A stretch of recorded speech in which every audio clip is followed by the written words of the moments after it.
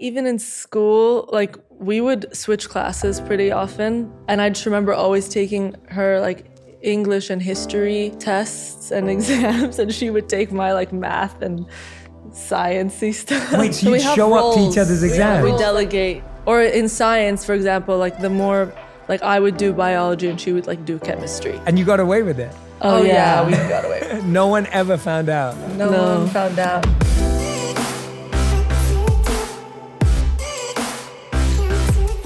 Hey everyone, welcome back to On Purpose, the number one health podcast in the world. Thanks to each and every single one of you that come back every week to listen, learn, and grow.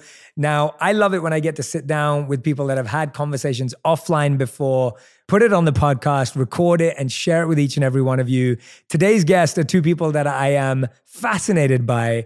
I'm curious to learn more about them today. I admire them for how they show up in the world, the energy they carry, and how they make me and my wife feel whenever we're around them. We got introduced to them by our dear friend Raquel, who also happens to be in the room, who'll be on the podcast very, very soon as well. But I'm so grateful that she's in the room because she's the one who connected us. Today's guests are fashion duo, DJ duo, Simi and Haze. Thank you for being here. Thank you for having us. This is really rare because we never do interviews. Yeah, people are always like, we've never heard your voices. So yeah, we rarely like even talk on our Instagram stories or anything. But we trust you and we love you, so here we are. I feel honored hearing that. And my team said the same thing to me. They were like, we're trying to find interviews with them on it and researching and you know what they like. And I was like, yeah, but that's why I want to sit down with you. Because like I said, when Raquel introduced us, and we've had a couple of dinners here and there, and we've always had like these deep reflective conversations, and you both have such a wonderful warmth and positive energy about you. And then I was like, they do have voices. They have wonderful opinions. They have great ideas. And I love hearing that. Why don't you do interviews? Let's start there. What has stopped you over the years from doing interviews? We're just very selective about who we talk to, especially if it's, live like this. We've also done like a lot of magazine interview stuff where like a lot of stuff has been taken out of context. Yeah, people love to frame us in this specific way. And I think less is more sometimes because I'd also sometimes rather have the people who are closest to me and the people who really know us know how we really are and not really focus on outside opinions or something we said being taken out of context. Yeah. That makes a lot of sense. Haze, do you want to tell me what you just told me before the podcast? Because then everyone can have the disclaimer because I was laughing. I was cracking up when you told me this and I feel like everyone needs to know this. I basically said Simi is like the spokesperson of the twins. Yeah, so she does more of the talking between us. When did that decision get made? It just happened kind of naturally. I feel like even in school, like we would switch classes pretty often, especially because we had the same subjects, but we didn't have the same classes. And I just remember always taking her like English and history tests and exams, and she would take my like math and science-y stuff. Wait, so you show up to each other's exams? We delegate. Or in science, for example, like the more I would do biology and she would like do chemistry. So it's like there's like a left brain, right brain kind of delegation that we have between each other that comes really naturally. And you got away with it?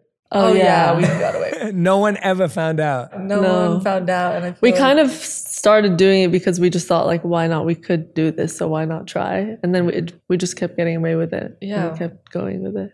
Yeah, that's amazing. I love that. Well, one of the things that, you both of you are Palestinian, and we've spoken about that offline as well when we've been connecting. I want to hear about your story, your journey, your background, the growth, because like you said, I don't think many people know. And when we don't know, we start putting people in boxes and we make decisions. What do you think are some of the framing that you have, but who are you? I want to know about that difference between how you think sometimes people may frame you, but then how you frame yourself. I would say I'm just very curious and interested in learning. Like I'm really big on self-improvement and self-development. I always feel like I don't know anything. So with that mindset, I feel like I can every day learn something new because there's so much opportunity in every day to learn stuff from anyone and from any experience, any book that I pick up. Like I think investing in yourself is such a huge thing. And I think that's a value that we've been taught since we were kids. Like my mom is always like, learn an instrument, pick up a book, do this. Like we were like in so many clubs in high school and middle school. We were like on every sports team and we still maintained a 4.2 GPA. So it's so crazy because we actually graduated with the exact same GPA, but Even didn't get the same grades. What? How do you do that? It just added up to be the same. Yeah, it just added very up. Strange. But yeah, I would say we were pretty much nerds in school. And I definitely don't think that's how we're portrayed in the media. I think people really like to portray us as these like fashion twins who are super privileged. And of course we are privileged. I'm never like, gonna say otherwise. And I'm obviously really grateful and feel really lucky to be in this position. But I don't think that is enough. I think it's just people like to see us as that. And that's just how it is sometimes in the media. Yeah. Haze, how do you describe yourself? Pretty much the same as what Simi said. Mm-hmm. People only get a small glimpse of us, so they don't really get the full picture, which isn't there. Like we said, we barely do any interviews or anything. So that's what they see on the surface. But like, obviously there's way more. We're like involved in so many different projects, involved in so many different things, like are very eager learners. And a 4.2 GPA is like ridiculously good, right? So you have to be super smart to get a 4.2 GPA, right? Tell me a bit about your parents, because you said there, and I love what you said, like, just, I think today we have lots of conversations about privilege, and often it's something that, gets looked down upon, but obviously your parents worked really, really hard, or your grandparents and your great-grandparents. Like that's how my mum was born in Yemen and moved to London when she was 16. And they moved there with nothing and built a life, and then gave me opportunities that they didn't have. Tell us a bit about your parents. I want to hear a bit about your mother and father. I know you post a lot. You have family trips. Like I want to know a bit more about their journey, and maybe about their story that you'd be comfortable sharing with us about how they got to where they got to. My mom, she has a shop. I mean, it started off as a shop in Saudi Arabia, and she started off as a buyer, and we started going to Fashion Week with her at the time just to buy for her store. And then the shop expanded and it became much bigger than I think she anticipated, because bringing high-end designers to the Middle East, to that region, was really new. And Haze and I were sort of trained in showrooms with designers to create new collections for the region based off of the collections that were already shown on the runway in Paris. The reason why my mom would like step in with the designs is like the body types in the Middle East are obviously very different to what you would buy for like America or any other region. Or just, the models on the runway. So we were really focused on proportions, shapes, textures, what is flattering to the body, what's just all those things that helped us develop an eye for like functionality. And how old were you when you go to? We were like, I think we first started going when we were 14 or something. Yeah. Yeah. And I think that really helped us, even where we are today. It's like a study, like we've been studying this since we were 14. And we started doing our own buying appointments and, being in showrooms alone when we were like 15, 16. And it was awesome that she trusted us, but I guess we did a good job. So she actually trusted you to like come up with ideas, and to come up with ideas on how to make something more flattering to a body type that's not like a model body type. Yeah, and my parents are amazing. They've been together for 30 years. Yeah. And, I think it's amazing to see how in a relationship that is lasting, you have to keep choosing each other and keep healing and doing the work. And I've seen my parents change, from when we were kids to now. They're just such different people. And that's aspirational. I really hope that one day I can have that in a partner too. Yeah, that's amazing. I love hearing that. And it's amazing to see how, a lot of people don't want to go on and grow older and do what their parents do, but both of you became so passionate about something that your mother was passionate about. And I love what you said, that we've been studying this for such a long time, because I think when people think about fashion and I think anyone who ever sees you guys, whether it's online or when I've seen you at events or whatever it may be, the way you guys dress and your fashion, everything is just, you're like, wow, that's so unique. Like I've never seen that before. And I think that, me and Radhi always feel that way. When we see you guys, we're like, wow, like, like that's it. We literally go home going like, what? Like, it's so unpredictable. It's so unique. And so when you say you've studied something, I think fashion often, people who don't necessarily can't appreciate it maybe like, oh, but it's just clothes or it's just colors. And it's like, but actually when you see someone invent something new or someone who creates something that's very rare, you then start looking at it and saying, oh, there's a real art and a skill to that. Tell us about how that art and skill developed independently and collectively between you both, because how would you describe you both as having a similar sense of taste and style, or would you say you actually have a very different? How would you describe it? I feel like we have very similar taste. Very similar taste. I think it's inevitable with, just our experiences and developing the vocabulary that we have just in terms of like taste and how we see things. I think it developed into a sensibility that now just comes natural to us. And I think that we do have very similar tastes. Yeah, I think we also have similar tastes because as we like developed our eye, like it was through also conversations. So like she would talk me into things, I would talk her out of things and vice versa. So like we ended up kind of with the same. In middle ground. Yeah. And sometimes we'll wear something that's too similar. Like I'll put something on and then she'll put something on, but we didn't get dressed together and we'll be like, oh, no, we have to change because we don't want to attract too much attention and do the whole twin thing. Like we never really did the whole dress. Your mom and dad never made you do that. When we were kids, like before. Yeah. And I think walking down the street together just attracts like too much attention when you're twins to just. Yeah. I mean, we've done it in like shoots and stuff, but like, it just stays there. Yeah. But you're saying that sometimes you're both getting ready for an event and you'll come out. Oh, yeah. Wearing the same thing. Yeah, right. And one of us has to change because collective consciousness. Yeah. But it's in very close quarters. Do you both feel that? I mean, we've all talked about spirituality and consciousness before. Do you guys feel that with your connection? Like, is there a conscious twin connection that you guys experience and feel? And tell me about where you experience it the most, independently and collectively. I feel like because we spend so much time together and because we work together and we have like mostly the same friends, we inevitably have, like, I know what she's thinking, she knows what I'm thinking. So in that sense, I would say we do have that like collective consciousness. There's like trippy moments that happen being a twin. Like I feel like only twins will understand this, where I'll walk into a room and Haze will be there. And for like a split second, I know this sounds crazy, but for a split second, I'll be like, wait, what am I doing there? Wow. And then I'll just come back into like real life. But it's like a really nuanced thing that happens in very small moments. And I think I don't know, I feel like it's a magic power. Yeah. I wish I could experience that. And I always tell Radhi, I'm like, I really want twins. Like that's what I want. We don't have twins on either side of the family, so I don't know how likely it is. Because they always have each other. Yeah. Yeah, and I think that's really special because, even in like our friendships and like in relationships and stuff, like we don't look for companionship. That's not something that's like crucial to us. Like we don't need to have just companionship. We look for other values because obviously we have each other. Yeah. So I think that we're really lucky that we have that experience, because even moving schools and things like that, growing up, we never had. Yeah, it was never scary. Like I always hear like my friends like moving schools like was always like a big thing for them. But for us, we were like excited because like we had each other. So I love hearing that. That's so beautiful. How many schools did you guys go to when you were young? Like it sounds like you moved around a lot.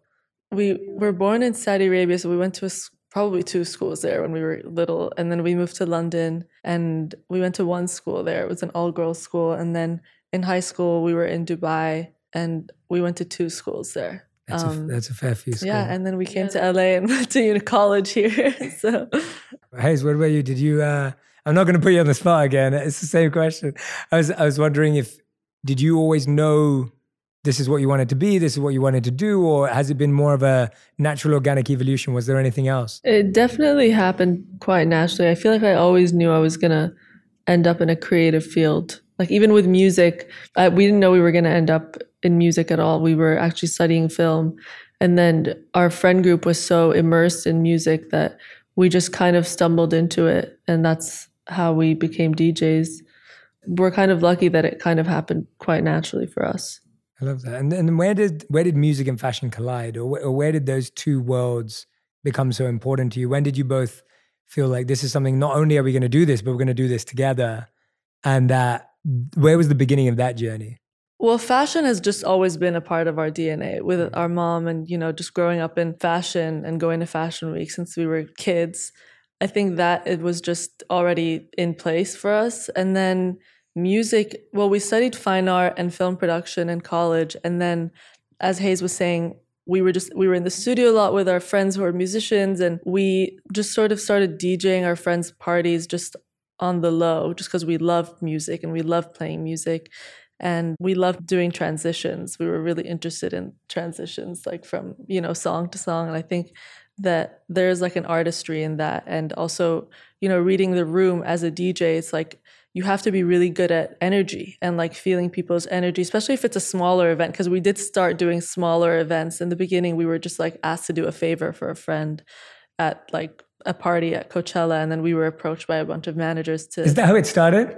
To manage. Yeah, we were always kind of skeptical about being DJs. We had a lot of DJ friends that we respected so much that we didn't want to be like, oh, we're just gonna come in and be. Yeah, DJ. We didn't want to be like the it girl fashion DJs, and so we were so like already in fashion. We were going to fashion week. We didn't want to just like go that direction. I don't know why we kind of pushed it away a lot. Yeah, we resisted it a lot. But then we were like, whatever, we just like playing music. Let's just do this. And then we just started doing so many events around the world, and it took us, DJing took us to places and helped us like meet a lot of interesting people. And I think that we never forced it, it just sort of happened for us. And because we were doing something that we found was really fun and that we loved. DJing, fashion, art, music, everything, it just like informed each other. So Simi and Haze founded Simi Haze Beauty, which is super exciting. I saw the launch, and that's when I like messaged you guys, and I was so excited for you because I think creating something with someone you love is such a special offering into the world, and you getting everyone else to have an opportunity to be a part of that world. Tell us about why you created Simi Haze Beauty. What was the intention behind it? What was the essence of it? And what are you excited about sharing it with people? Simi Haze Beauty came out of our need to create something that didn't exist. So we didn't want to create a beauty line for the sake of slapping our names on a product and selling something that's been out already. It's been in the making for 3 years. Wow, that's a long time. Yeah, and it's, it's been such a long process. Like our first product is this product called Velvet Blur, and it's a matte lip balm, which anyone in the beauty industry would be like, that's impossible. How can you make a matte lipstick that's also moisturizing? Because the formulations, it's like really challenging to create that sort of texture and still achieve that effect. But that's why it took so long, because we realized that that's what's missing in the market, something that you could just do with one swipe and it feels like a lip balm. It's really comfortable, but it has the effect of a matte lipstick. Yeah, we also just wanted that for our like personal use. Like we would go into like these beauty stores and pick out like the same shade and like all these different brands. And there was like one thing we liked in that one and one thing we liked in that one, but like there was nothing that was like combined. And that specific lipstick is like an amalgamation of the perfect things in all the beauty products, all the lipsticks that we tried. Yeah, and then there's like this amazing sun flush formula that we also created that just gives you like a healthy flush. I think it's also, the brand came out of, what we're saying is there was stuff that's missing from the market that we wanted to create that would make our lives easier. And that's what we want to do. We want to just facilitate an easier lifestyle for people. We don't want people to take 10 hours doing their makeup. We want people to have reliable, very high quality, efficient products. And we're going to do the research to make sure you have that product in your hand and that it looks beautiful and that you're proud of it and that you want to put it on your counter, and have it be this like full sensory experience from like holding the packaging to putting it on. And I think that the reviews have been so exciting to see because that's exactly what people are saying. Yeah. Congratulations, by the way. I read those and I was reading some of the articles where people were saying like just how easy it is and how accessible you've made makeup. And I think that that's fascinating in an industry which, like you're saying, a lot of the time you could spend hours in front of the mirror trying to look a certain way and then you don't feel happy with yourself. And it hasn't been made easy. Like, but you've created something that is accessible, that is easy, that's shareable, that people can, like you said, I love the idea of what you described as the sensory experience from the moment they open it to the moment they put it on. Was there something about the process that surprised you, like in actually creating makeup? Like going from actually wearing makeup and using other people's makeup, but the process of creating it, was there anything that was interesting or challenging or unique about the process for someone who's like, maybe someone's listening, they're like, oh, I'd love to create makeup one day, or someone's sitting there going like, oh, I've never understood. Was there something that was hard or difficult about it? Like how many times did you have to? Everything affects everything. So let's say there's like a powder, and the more you compress the powder, the less pigmented it's going to be. But then you want pigment. So if you put it in a packaging and then it all falls out, that's not going to work. So there's like, it's a Rubik's Cube. Yeah, like you can't use the same packaging for like all the same formulas. Like Right. there were some moments where we wanted to do a concealer in a pump, but they were like, oh no, this formula only works in this sort of tube. And it's how, all these elements work together to deliver like a certain effect, and you can't do whatever you want. It's sort of like a trial and error. There's like a lot of challenges within creating a specific product, and it's definitely a chemistry. And I think that it's important to work with people who really love what they're doing and who really believe in your product, because Haze and I are always pushing for innovation, and Simi Haze Beauty is here to be that bridge to what beauty is going to be. And yeah, we definitely pushed the lab to create products that didn't exist before, and having it be successful, having a product that actually works is, further impetus to create more innovation. So are you doing all the testing and innovation out in Milan, or is that one of the places, or is that the place you're sourcing everything? That's where we do like all the testing. Why did you choose Milan? Like apart from the obvious reasons, but was there something that drew you there when you said you wanted to create it with people who actually love what they're doing? Milan has, it's not really in Milan. It's sort of out in the country. It's like an hour. Oh, wow. Yeah, Okay. there's like 4 labs that are like the biggest labs in the world that create the best makeup in the world for all different brands, for the highest end brands. Got it. And so we visited over the 3 years every single makeup lab that you can imagine. And it's amazing. Radhi and I just launched our tea company, Sama, which is our herbal and hot tea company. Oh my God, I Oh my didn't God. know. And so, What? I need to get you some. I need to get you We're some. big tea enthusiasts. I love that you we love tea. even got you mugs for this. I know, which is I didn't tell it. Yeah, which is perfect. Like, I can't wait to open them. Like, We subconsciously knew. yes, somehow that is actually true. That's great. People who appreciate tea, like I have a special bond and connection. Oh, we love Have that. a special Okay. place in our heart. Yeah. But when you'll have to give definitely. us real feedback when we give them to you. But Amazing. we've just been through that whole process as well of like sourcing the tea leaves and the ingredients, and obviously a lot of our ingredients. Where do you are in, source them? India. So a lot of our like root herbs in each of the teas is from India, and we've used these adaptogens and specific herbs with de-stressing qualities and calming and relieving Amazing. qualities. And Radhi's obviously the expert at all of that stuff. So we've been trying to find them, and we've just been through that process. So I know, even though it's not makeup, it's like there's a similarity in the idea of, again, what you said, like finding people who actually love what they do. Like we found people who we consider potion masters. We're like, this person like literally is like a food scientist and knows how to, and Radhi knows which flavors to blend, but then having someone who can help us blend them effectively has been such a fun process. Yeah, who you trust Yeah. from across the world.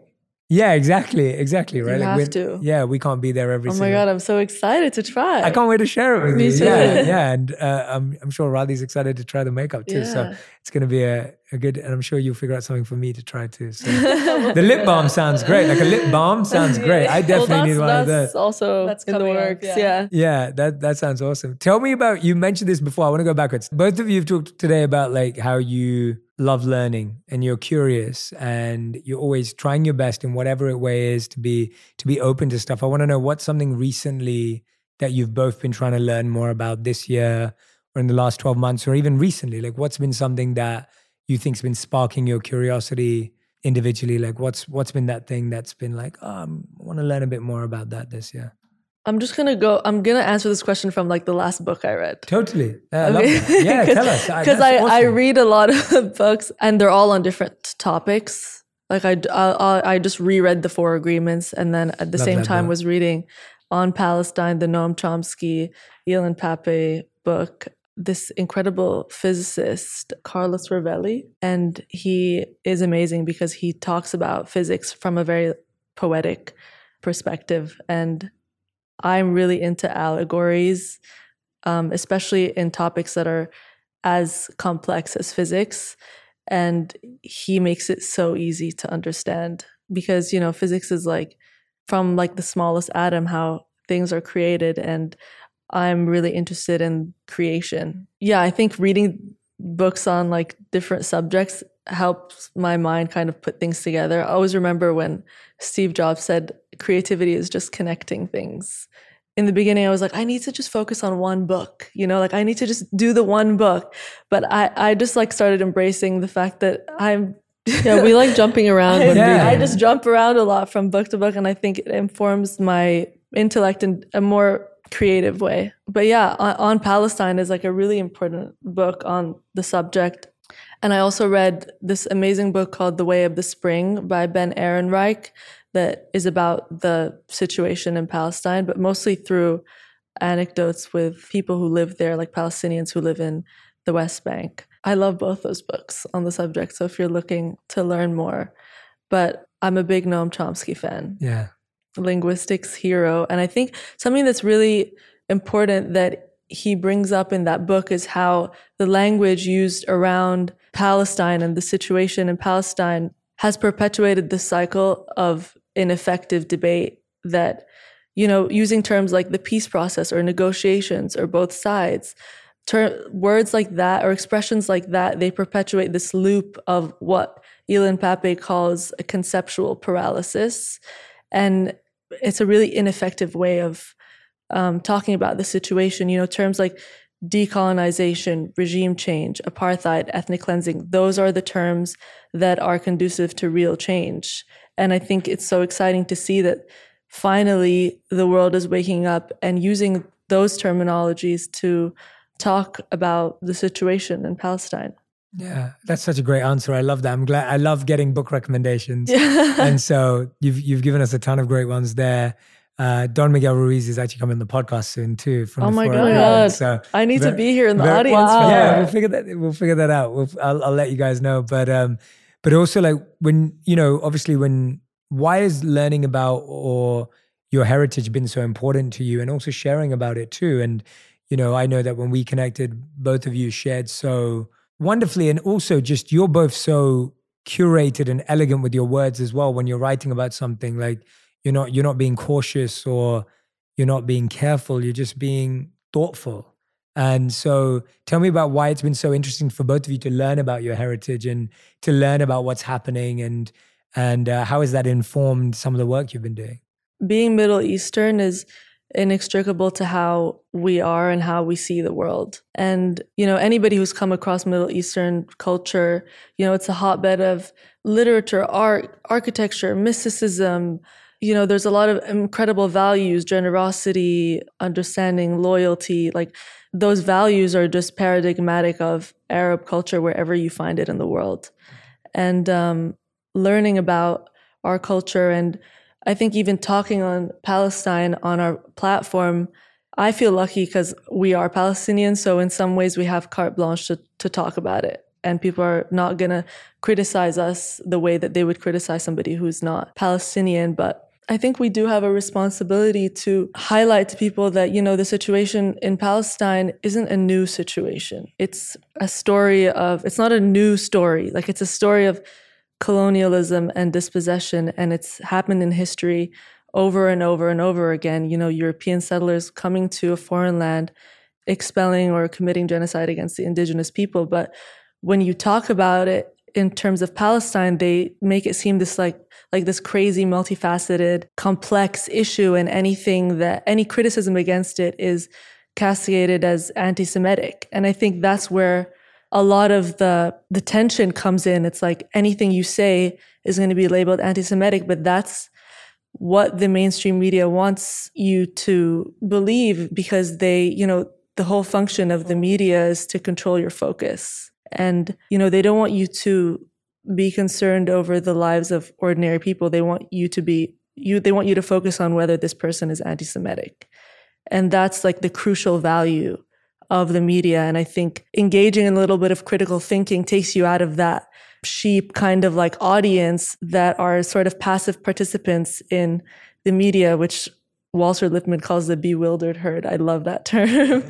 But yeah, all it takes is a little bit of critical thinking and looking at the Jewish scholars. Like I always tell my Jewish friends, like I've had so many conversations with them about Palestine, and I always say, listen to your scholars. They're some of my favorites, Noam Chomsky, Norman Finkelstein, Yuri Davis, Gabor Mate, Stephen Saleta. There's so many amazing Jewish scholars who speak on the situation in Palestine, and they will sort of show you that the indoctrination that a lot of people have been through growing up, seeing Palestine in a certain way, seeing Palestinians in a certain way, and teaching them to relearn and engage in the critical thinking required to see the world as it is. Yeah, no, that was tangent. really, that you did not go off on a tangent at all. So you have not gone off on any tangent. That's all very useful, well explained, articulated information. So thank you for sharing that. And I just love what I really appreciate about both of you. And I see this obviously based on some of the conversations we've had, but also from following you guys, like there's just so much thought and research and reading and thinking happening behind the scenes that people may not be aware of. And I think if something that we can all learn is what you just rightly said, is the skill of critical thinking and the skill of questioning without being judgmental, without having to put things in a box, without division. And I think often we think those skills come together. We think if you're a critical thinker, you have to be able to like divide and segregate. Whereas actually, if you're a critical thinker, you can actually find places for everything to make sense. And so I appreciate what you've just shared with us from the perspective of, hey guys, this is what we need to be thinking about. This is the kind of stuff we need to be questioning. Yeah, I think it does take a lot of international pressure to change the situation. And it's awesome to see that now, there's like the BDS movement is really making a difference. There's like Israel Apartheid Week across campuses that started off in Canada and now is like the biggest sort of activist week, campaign on the situation. And then there's a lot of infographics, there's reading, there's like just so much information. And when my friends come up to me and they ask me about it, especially when it was happening like a couple months ago, it was really emotional for me to like even talk about, because those kids that you see in the videos, they look like my cousins. Like it's heartbreaking. So, I was always encouraging my friends, like, I'll talk to you about it, but like go online and do the research. It's right there. And I think it's hard to go and look at yourself and look at what you've learned and say, oh, maybe I wasn't taught what the truth is. And I've had direct experiences with this. Like I went to USC and studied film, but one of my elective classes was Middle Eastern Studies. And I remember my professor was Canadian. She studied Middle Eastern Studies her whole life. She has a PhD. There was like a quiz happening that day. And I remember like we were talking about Israel-Palestine. And one of my classmates was like, raise her hand. She was like, oh, well, what if I don't believe that this is what happened? Will I get the question wrong? And my teacher was like, that's that's history. Wow. Like that interaction was just so emblematic of the indoctrination that kids go through.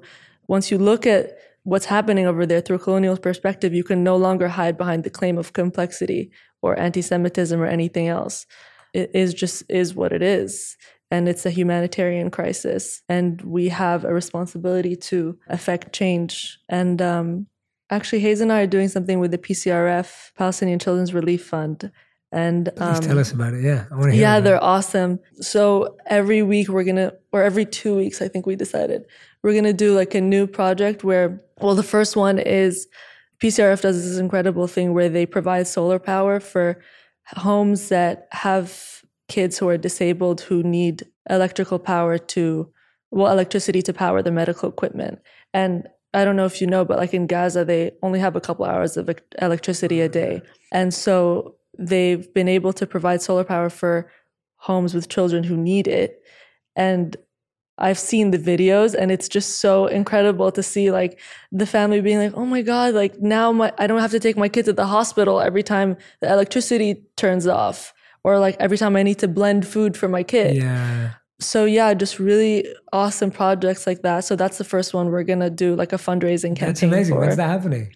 I think next week. Okay. Yeah. Okay, incredible. Tell us the date roughly. This is next week, meaning, okay, so it will have done by the time we get the episode out. Yeah. By the time the episode's out, it'll be out, but we're going to keep doing this project. Yeah, we'll put the link to the charity in the podcast episode as well. So anyone who's listening, even though the event or the fundraiser may have already been taking place, you can still donate. Yeah, it's really cool to be able to help in any way. And when people, say like, oh, like you're an influencer, you're this or that, it's like, I don't even get offended by that term, because there's a deeper function within the term influencer, and that's that you have a voice and that people will listen to you. Mm-hmm. And doing projects like this, it shows kind of like how we can actually affect change and be the active voices in our community. Yeah. Well, I thank you both for using your platform in that way. It's so wonderful to be around purposeful individuals and have purposeful friends doing things that are meaningful to them and serving and helping, especially when it comes to children. I feel like children's one thing that I hope that no one in the world can disagree on, that, requires nurturing, requires love, requires the basic necessities. It's just basic life. necessities. Yeah, basic necessities. It's crazy because actually in that Ben Ehrenreich book, The Way of the Spring, something that really like caught me off guard was there was this character in the book that just kept getting charged for no reason and being put in jail for no reason. And he came out of jail and he was asked like, oh, so do you miss anything about your experience in prison, like as a joke? And he was like, actually, prison's sole virtue was the water pressure. Wow. Like I could take a good shower. Yeah. Wow. And it's just crazy how something so basic as taking a shower is impossible in the West Bank and in Gaza. Yeah, because they only really have 20% access of the mountain aquifer that's literally in Gaza. So yeah, basic necessities. I mean, it's incredible how many people don't have the basics. Yeah. Something that I think would be really interesting to people, because you guys are mysterious to a lot of people, and something that I've been able to observe as a friend is everybody. Like I could name 50 people, from artists to fashion designers, etc., who look to them for their taste, for their input, for so many things. And I think a lot of that is because you're Palestinian ethnicity, born in Saudi Arabia, you lived in London, Dubai, LA. And I think living in all of these different places, it's really made you very worldly and able to connect with so many different types of people, and being exposed to so many different cultures. It's actually, I think, what's given you such impeccable taste, not just visually, but also internally as well, and that you really are able to, you're really able to see people, and we're such a global community now, and so many people still live in a bubble. And it's I don't even mean that in a mean way, but I'm saying that there's something so beautiful, and I think even your curiosity in wanting to learn more and do so many different projects, from your beauty line to stuff with refugees, to music, to everything. It's because of your exposure to the world. And not everybody, has the privilege of being able to live all over the world, but we have the internet now, we have our phones. People actually can learn about the world, and I think that that's something that is so important with so much happening. We read every day something new, something tragic or something positive or whatever, but I think that that's what has made you guys unique and kind of set you apart from a lot of even other influencers, as annoying as the word is, but it's something that sets you apart. So I don't necessarily know what that question would be, but it's just something that I've been able to observe as an outsider, that people really look to you, and I think it's because of your exposure to the world. I love that. Thank you, Raquel. Oh my God. Raquel, our dear friend who introduced us, she's sitting here and she was sharing a really important reflection that I can't articulate quite as well as she did, because it came from her heart. Yes, exactly. That's what I'm saying. But I'm going to repeat what Raquel was saying, that, and this is what I'm hoping that people are going to get from this episode. Like, I think that's the point. Like, I think what Raquel just said is what people are going to get from this conversation, that they're going to see two people that we get a very limited view on or ideas upon. But then today we've got to realize just how broad your experiences are, your life experience and life story are. From Raquel was saying, you know, born in Saudi Arabia, you've studied in London, in Dubai, in LA, you've had the experience of music, of fashion, of neuroscience. Like, who brings those three things together? And the reason why you're such tastemakers is because you're global citizens and you live with a global heart. And it's not just the external expression of how artistic you are, but even your heart has been impacted by all these other stories, philosophies, and ideas that you've heard. And I'm hoping that that does some justice. Even that is not all of who you are, but I'm hoping that that does some justice into people understanding who you are. So I hope I did that justice, but I was trying. When you see the humanity in people, when you're in Palestine, when you're in, you know, on the ground, I'm sure even in Israel, or you're wherever you are, you're in London, you're in Dubai, you're in LA, we are all human beings. We're all ultimately human beings, and that's what connects us is our humanness ultimately. And so I just think your worldliness, and I think it is what's made you guys into who you are today. I love that. Yeah, and I think you, Raquel. Just to expand on that a little bit, thank you, Raquel. That's really sweet. I think having all these experiences and being so many places and meeting people of all different cultures, it's given us a heightened sense of empathy and compassion for being a human being, and a sense of understanding that somebody who grew up in one place wouldn't have. Yeah, and obviously that's what Raquel's saying. Like, your experiences of being able to connect with so many different hearts and so many different minds, and you've lived across so many different places, that you've got to experience a lot of different cultures. And that's what you were saying earlier, that you were like, well, some people would call that privileged, but actually you've turned your privilege into purpose and into service and connecting with people. Like, yes, like you said, you can be privileged that you got to travel, but traveling hasn't made you more eager to travel. It's made you more eager to love and serve and try and help people, if that feels right. Yeah, I love that. Yeah, like it feels like really well put. Yeah, your experiences have just, they haven't made you more hungry to have more experiences and see more places. It's like, actually, it's helped us connect with each human that we meet and want them to feel a certain way.